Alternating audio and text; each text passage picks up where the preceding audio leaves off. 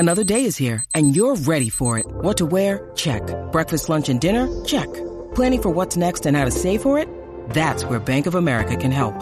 For your financial to-dos, Bank of America has experts ready to help get you closer to your goals. Get started at one of our local financial centers or 24/7 in our mobile banking app. Find a location near you at bankofamerica.com/talktous. What would you like the power to do? Mobile banking requires downloading the app and is only available for select devices. Message and data rates may apply. Bank of America N.A., member FDIC.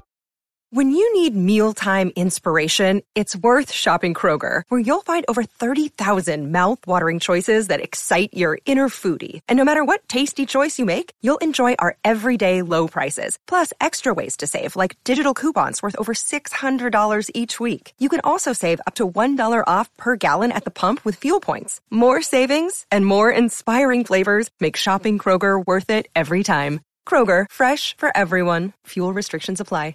It's time for today's Lucky Land horoscope with Victoria Cash.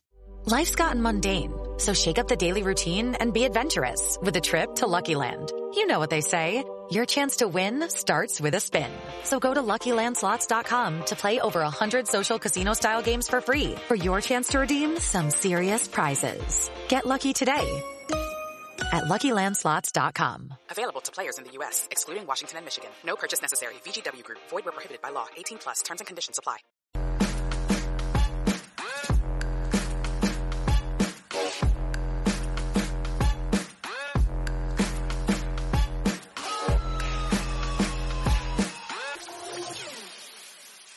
Oscar Bevis, IFL TV, proudly sponsored by Blast. Delighted to be joined by my old mate, John Ryder. How are you, John? I'm good, mate. It's good to see you.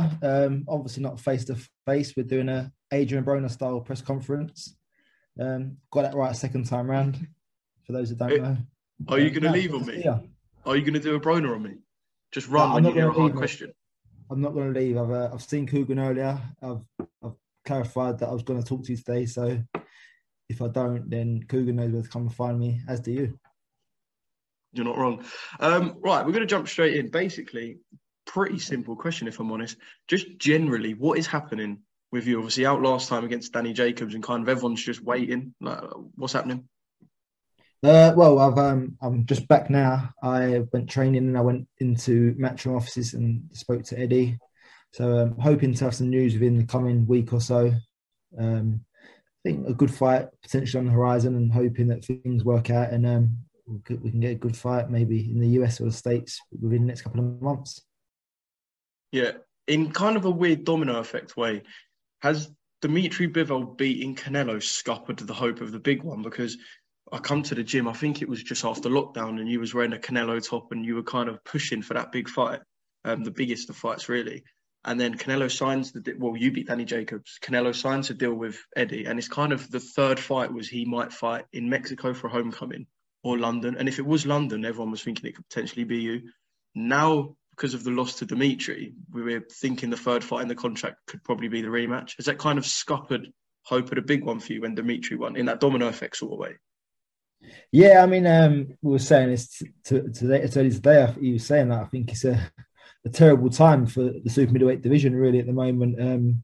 Obviously, all the belts are tied up by Canelo, and he's obviously taking care of business with the third Golovkin rematch where he's defending those titles. But then I'm sure come December he's going to look to try and right that wrong with Dimitri Bivol. And like I say, it's just holding things up. So there's going to be no third fight in the UK or Mexico this year. It'll probably be May time next year. And you know what, May's like they like the Cinco de Mayo weekend, so we're better to do it then in Mexico. So I'm sure they'll look to do that then, and his trip to UK won't be so at the top of the list. So I think it's just we're all stuck in the mud a bit at the moment. We're all waiting to see what Canelo's going to do next, and whether he'll take the rematch with Dimitri Bivol, and whether he'll start taking care of super middleweight division again. But I think it's hard. I mean, the likes of Benavidez and all that, he's obviously beat Lemieux in the final eliminator for the WBC, and he's obviously waiting and biding his time, and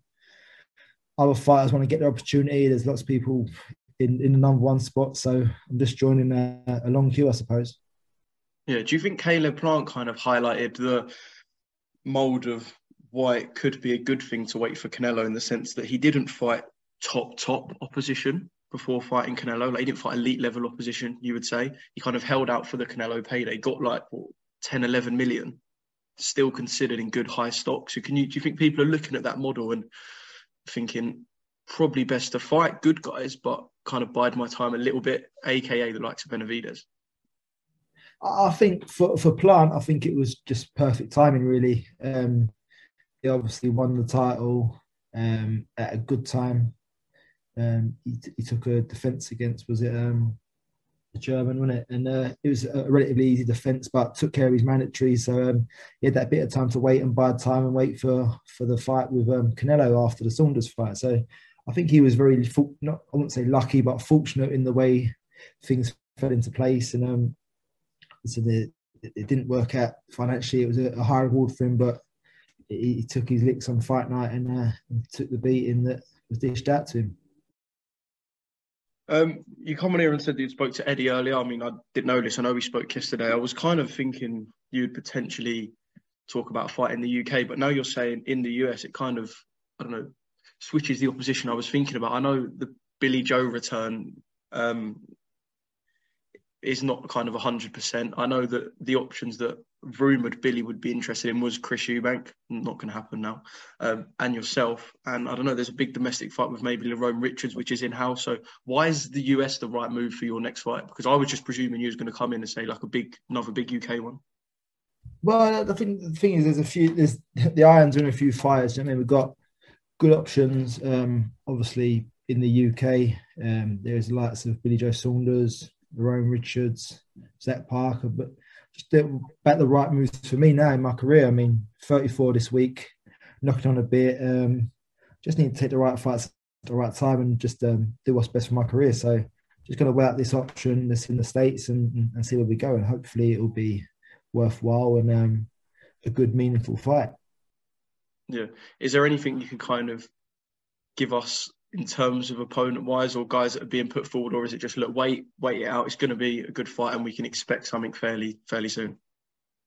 Yeah, I think just listen, if it's not announced within the next week or so, then it's probably not going to happen. But I'd like to hear about early next week just so I can get myself back into camp and start getting ready for this. And it feels like an age since I've been in camp now, since the Jacobs fight. So I'm looking to get back in. I've had a nice rest, but been ticking over and not letting the grass go under my feet. But I'm ready to attack camp now, 110%, and just really look to what's next. All right, we'll look forward to it, whatever it is, of course. Let's talk about Benn and Eubank, right? This is mental, and it's crazy that we're even hearing them names in such capacity together without talking about Senior and Nigel. It's mental that we're hearing them, just hearing the names together. Mad, isn't it? Well, Joe, what it's I suppose that's a bit of sweet, isn't it? I mean, obviously, I remember from the first time around with the dads fighting and whatnot, and I suppose that being around the time that I was enjoying boxing as a fan, as a kid. So they was the big nights. But now, I mean, yeah, to see Conor again against Chris Eubank Jr. will be mental. I mean, people watching it now won't even know about the history of the fathers and whatnot. But it's great. I think we're very lucky that not only we got to see the dads fight and have good fights with each other, that the two fighters are willing to meet in the middle somewhere to make this happen, to continue that legacy. And the not I wouldn't say the beef, but the Benn Eubank legacy lives on that little bit longer. So I mean, when's it going to stop? Do you know what I mean? I know Conor's got a son now, and Chris might have kids in the future. But I mean, when does it stop? And will they get into boxing? So this might go on for another 30 years. Who knows? I know Conor is intent that Eli will never box. You spent a lot of time around Conor, obviously, in the gym and whatnot. Over the past, let's say, 2 years since he's hit kind of the stage where he's really flourished and become more of that closer to world level fighter rather than the kind of early learning stage. Over the last couple of years, has he ever expressed any desire around the Eubank fight? Like, even when the name's been thrown around the gym, has it ever been something that he's always kind of got excited about in terms of it potentially happening? Like, even like just in general gym conversation, if you know what I mean. Yeah, I don't know that we've ever really brought it up. I mean, I think we've obviously seen that for a while, Eubank was 3 weights above being at super middleweight and holding titles there. Then he's recently come back down to middleweight. So I don't think we ever really see it happening or really ever spoke about it. But I think in the past, Conor's mentioned it, like later on down the line, maybe he'd move up or whatnot. But I don't think we're talking about so soon. But I think timing is great. And I mean, Conor's had great wins under his belt now against former world champions. So, I mean, and Eubank Jr.'s career has been pretty quiet as such lately.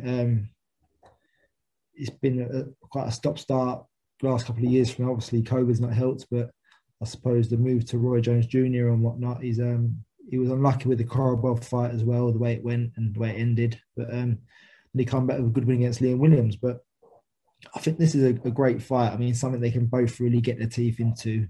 A lot of needle. I'm sure the build-up will be Oscar winning worthy.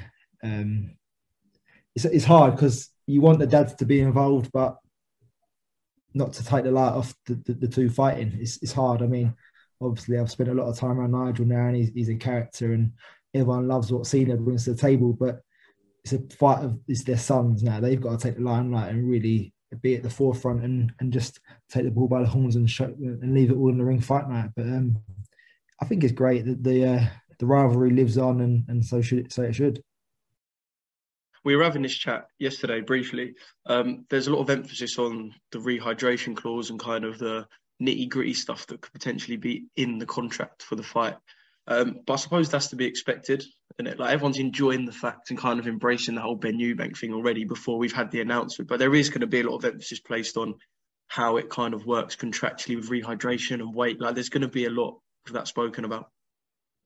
Yeah, of course. And I mean, it's almost a shame because if the fight falls out of bed now, then the finger's going to be pointed at whoever's Conor for putting this condition in or Eubank for not abiding by it. So, I mean, if it doesn't happen, a lot of fingers are going to get pointed and there's going to be like people to blame, but it shouldn't be about that. It's it's got the potential to be a great fight. I don't think Eubank Jr. puts on massive amounts of weight between fight night and weigh-in, so I don't think it should be an issue. And I think for the sake of the rivalry and the fan name, that I think they'll put that aside and get on with it and just agree to what they have to. In terms of overcoming a size difference, I suppose we can kind of relate it a little bit to when you fought Callum. Do you go into like a camp, or even mentality-wise, is it kind of completely different when you're overcoming a bit of a size difference in a fight in regards to when you're not? Even if the fighter the same size as you is better than the fighter who's bigger, is it kind of a different mentality you go into camp and fights with when someone has that size difference? No, I think we all start camps and we all believe in Tony dishing out a game plan and know that it's going to work. Tony's great at getting the sparring partners in and whatnot. But, I mean, you look at Conor, Chris Algieri was quite a fair bit taller than Conor, and he dealt with him pretty handily. And I don't know if Eubank Jr. will be that much bigger, to be fair. I know there's obviously a slight height advantage, but I don't think he'll be as tall as Chris Algieri. But no, I'm sure Conor's used to being the smaller man on a lot of occasions. So I'm sure he'll use that to his advantage and use his explosive power to help him. I know this is a question you're going to get asked loads in the build-up, and especially around fight week as well, but why, in your eyes, does Conor beat Chris? Well, listen, I can make an argument for Conor. I can make an argument for Chris. I mean, whoever gets their game plan right. I know Tony's bang on with his game plans to the T, so I'd always favour Conor, but I just believe that it's all right having this game plan in place, but you've got to go out and execute. And as long as both fighters don't let the occasion get the better of them, don't let their heart rule their head and use their brains, then we're going to be in for an absolute treat. But if this turns into a slugfest and Conor boxes to Chris's advantages, then it's going to go wrong for him. But I know Conor can stick to a game plan, and I know Conor can execute it to perfection, and he will come away victorious. Like you say, with the Van Heerden fight and the Algieri fight, there was no real needle there. And obviously this fight, there's a bit of history with the families and whatnot. But I think Conor's too smart, and I think so is Chris. I mean, they know what's in the past and they know what's been before them, but they're their own men and they'll do things their own way. So I don't think it'll be a situation of them letting the emotions get the better of them. I think they're both quite highly strung people, so they'll be on their A game and whatnot. I think the press conferences will be an absolute gem to watch. And we're going to be in for a treat, I think. Yeah, mate, cannot wait. Fingers crossed it is signed. Like you say, 'cause if it's not, fingers will be pointed in it. That's just how it is, especially because we've heard so much about it now. Yeah, I mean, it's a shame as well. I mean, obviously, fights like this can't go under the radar now. You can't just announce it on press conference day and let it build from there. People get whispers, and then the fights build up to be made and much bigger than it already is when it's not even signed. So, I mean, there is still things to be done, T's to be crossed, and lowercase J's to be dotted. So, yeah, I mean, they're almost there, I believe, but listen, who knows? Sports Social Podcast Network. Hey guys, it is Ryan. I'm not sure if you know this about me, but I'm a bit of a fun fanatic when I can. I like to work, but I like fun too. It's a thing. And now the truth is out there. I can tell you about my favorite place to have fun. Chumba Casino. They have hundreds of social casino style games to choose from with new games released each week. You can play for free anytime, anywhere. And each day brings a new chance to collect daily bonuses. So join me in the fun. Sign up now at ChumbaCasino.com. No purchase necessary. VGW Group. Void where prohibited by law. See terms and conditions. 18+.